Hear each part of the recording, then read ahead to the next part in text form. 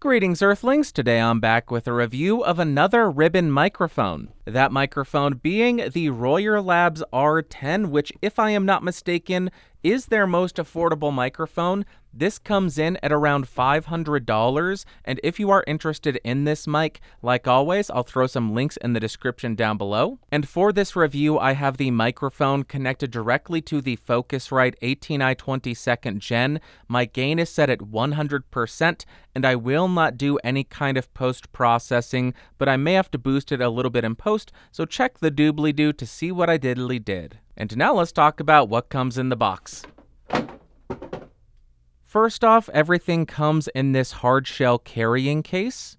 You'll get this velvety microphone cover. You'll of course get the microphone, a microphone mount, a 5/8 to 3/8 inch microphone stand adapter, a couple of catalogs.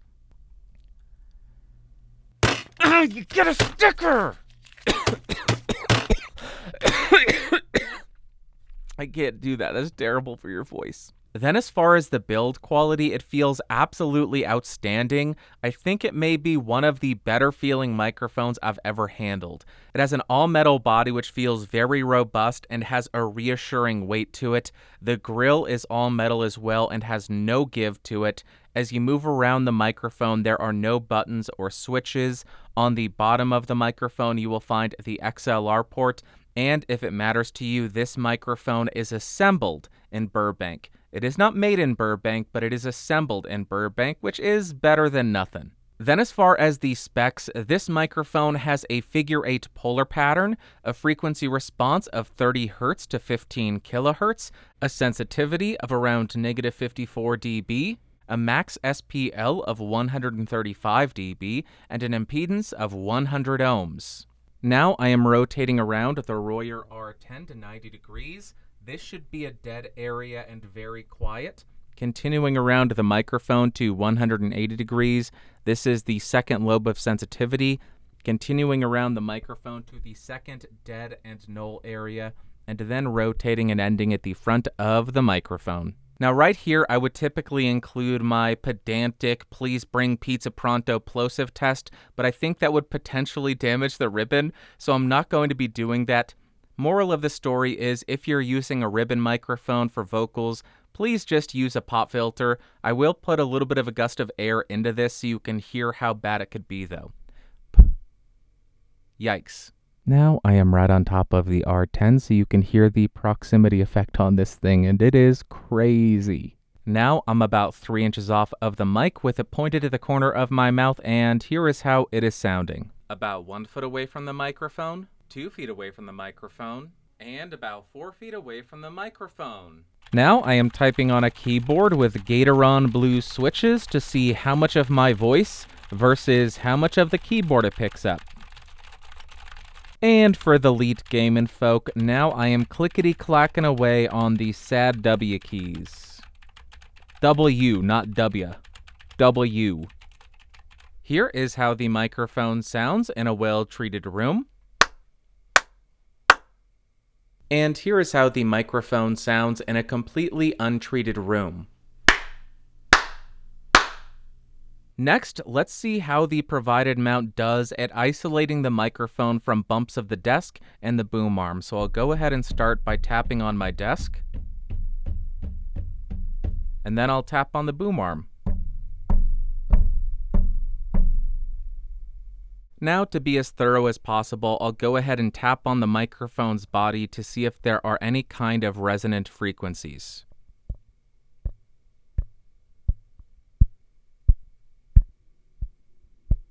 Next, we're going to be doing a quick comparison between the Royer R-10 and the couple other ribbon microphones that I currently own, and I will also be including the Shure SM7B because it's also a darker, smoother sounding microphone, has some ribbon characteristics, but it's going to be a somewhat limited comparison. First, we'll start on the microphone that we're reviewing. This is the Royer R-10, 6 inches off, gain at 100%, and here is how it sounds. Let's jump to the first mic and hear how it compares to that. First up in the comparison is the MXL R144. This is a $100 figure 8 polar pattern ribbon microphone. I am over here in this position to avoid phase issues with this mic because this thing has a ton of them. Very difficult to use this in a less than anechoic chamber, it seems. So gain at 100%, 6 inches off, and there you go. Affordable ribbon $100 microphone versus the $500 Royer R-10. Let's do some more comparisons. Back on the Royer R-10, here is how this sounds. As a reminder, $500 for this microphone. There you go. Let's jump to the next one. Now I am back in my normal seating position, but this is the Shure SM7B dynamic microphone, $400, about 6 inches away from the capsule in neutral mode, and the gain is still at 100%. And here is how this microphone sounds compared to the Royer R10. Royer R10 is what I was trying to say and failed miserably at. More comparisons. Back on the Royer R10 again, so you can hear how this sounds. Let's jump to the third or fourth or fifth microphone, I have no idea, and hear how it compares to that. Now I am on an absolute stunner of a microphone. This is the Beyerdynamic M160. This is another ribbon microphone, big surprise.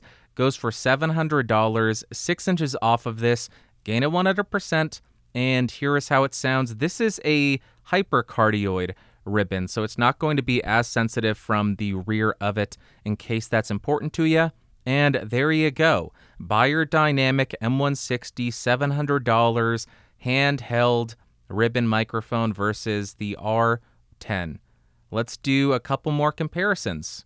And so it's easier on you to compare the audio from these microphones. Back on the R10, here's how it sounds. Let's jump to the next microphone and compare it to that. And now I am on another absolutely outstanding ribbon microphone. This is the AEA KU5A. I do not have the high-pass filter engaged, and I do have phantom power engaged because this is an active ribbon. My gain was decreased to about 3 o'clock, and I am 6 inches off of this thing. Here is how this sounds. I love this microphone. I love the Beyer. There you go. Let's do one more comparison. And I wasn't really planning on doing this, but it's a meme at this point, so we have one more to do, and everybody knows what it's going to be.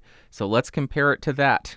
And lastly, we are on the Neumann U87AI, 6 inches off, 48 volts phantom power on, gain set at 11 o'clock, cardioid mode, $3,200 to $3,600, and I have to include this because I can, because it's a staple, because it gives context. There you go. Which of these was your favorite? Let me know in the comments down below. And note, next we're jumping to the music test, but I did something a little bit different for the electric guitar. I imagine a lot of people would be pairing this with the SM57, so I recorded the R10 and the 57 simultaneously. And during the electric guitar part, there will be 4 full phrases. The first will be rhythm just with the R10, then rhythm with the R10 and the 57. Then when the lead comes in, everything will be just the R10 for the first phrase. Second phrase with the lead will be R10 and 57 on all the electric guitars.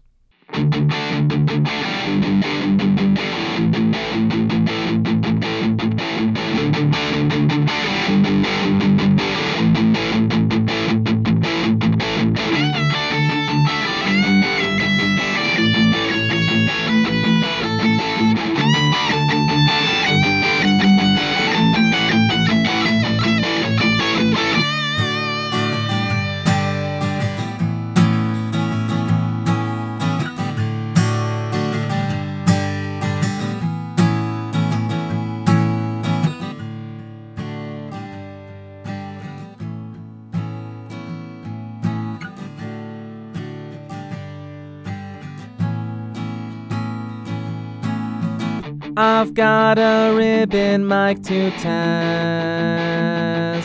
and although it isn't marketed for voice, let's see how it sounds. I know it's not technically a vocal microphone, but I'm gonna do the exact same tests I do on every single microphone. I know people are gonna type, it's not a singing microphone, don't criticize it as that. Shut up. Shut up. There's Chapter markers. Skip forward if you don't want it. Skip forward. Let's go to the conclusion. The Royer R-10 may not be a microphone that I fell in love with like I did with a couple of other ribbon microphones, but even though that's the case, I still understand the appeal of it and the utility. And first up, in terms of pros, this microphone is incredibly smooth. That is the reason why the majority of people buy ribbon microphones after all. Yes, they're darker, yes, people might find them to sound a little bit muffled, but as far as the overall character and texture of the microphones, they are much smoother and much more pleasing sounding. Additionally, the build quality of this microphone feels excellent. Even if you do run into any issues, it has a 5-year warranty, and y'all know I pay attention to this. I am glad to see that they are at least assembling this in the USA. Maybe in the future they will do full manufacturing in the States, but at least right now they're doing something and they are assembling in the States. And then as far as cons, this should come as no surprise to anybody because it's a passive microphone, but it has a very quiet output. You will need a decent preamp. Most interfaces are going to have plenty of gain. The Focusrite has plenty of gain, but you could get a cloud lifter, a FET head, a Soyuz launcher, any of those to boost the signal a bit more. And the microphone and the mounting system do not do a great job at rejecting bumps of the mic stand or the desk. So if you're using this to record, I would get a third-party shock mount, or just be very careful not to touch the mic stand or any of that because it will be picked up. Then as far as my overall thoughts and opinions of this microphone, on the electric guitar you get a much darker, you get a much more mid-forward sound, and you can get a lot closer to the speaker cone without it getting overly sizzly and terrible sounding. But where I think this microphone really shines on the electric is when you get to the upper register of the guitar, where notes might start to get a little bit piercing. This just tamed all of that piercingness, all of that harshness beautifully. I absolutely loved it on the upper end of the guitar. And then when you throw the SM57 in with this, you can add a bit more of that sizzle, a bit more of that bite, and it also benefits the 57 sound, which might just be a bit biting, a bit harsh, a bit sizzly. You can add a little bit more warmth and a little bit more of that really nice, smooth midsection and offset some of the character of the 57 and get a really nice pairing. Then on the acoustic guitar, I don't think anybody ought to be surprised by the fact that I say it is very round sounding. It has a lot more low mids than highs, but the highs are still present and they are very smooth, very pleasing, and very soft sounding. And although I do find the sound on the acoustic to be pleasing, I don't think it would be my first pick for a mic because I like more realistic, a little bit more shiny top ends, a little bit more lively sounding. But if you're going for a darker, smoother, more intimate sound, I think this could work on the acoustic. Next up for singing, I think the microphone is tolerable for that application, but I just don't think it's the best fit. I played around with a bit of EQ and I found a cut around 200 Hz and then a high shelf around 5 kHz really gave a lot more usable sounds. I just wouldn't grab this microphone if I was buying a ribbon microphone for voice. If I bought this for other applications and I had it in my arsenal, absolutely throw it up and give it a shot. But if you're looking for a microphone exclusively for vocals, in my opinion, just not the best fit. I'd probably go M160 KU5A. I think they're a bit more pleasing for singing. And lastly, for spoken word, all I can say is mids, mids, mids, mids, smoothness, mids, smoothness, mids, more mids, and more mids. It is a very mid-forward microphone. I love it. Very unique sounding. I just don't think it's necessarily going to be the optimal sound for most people in regards to spoken word.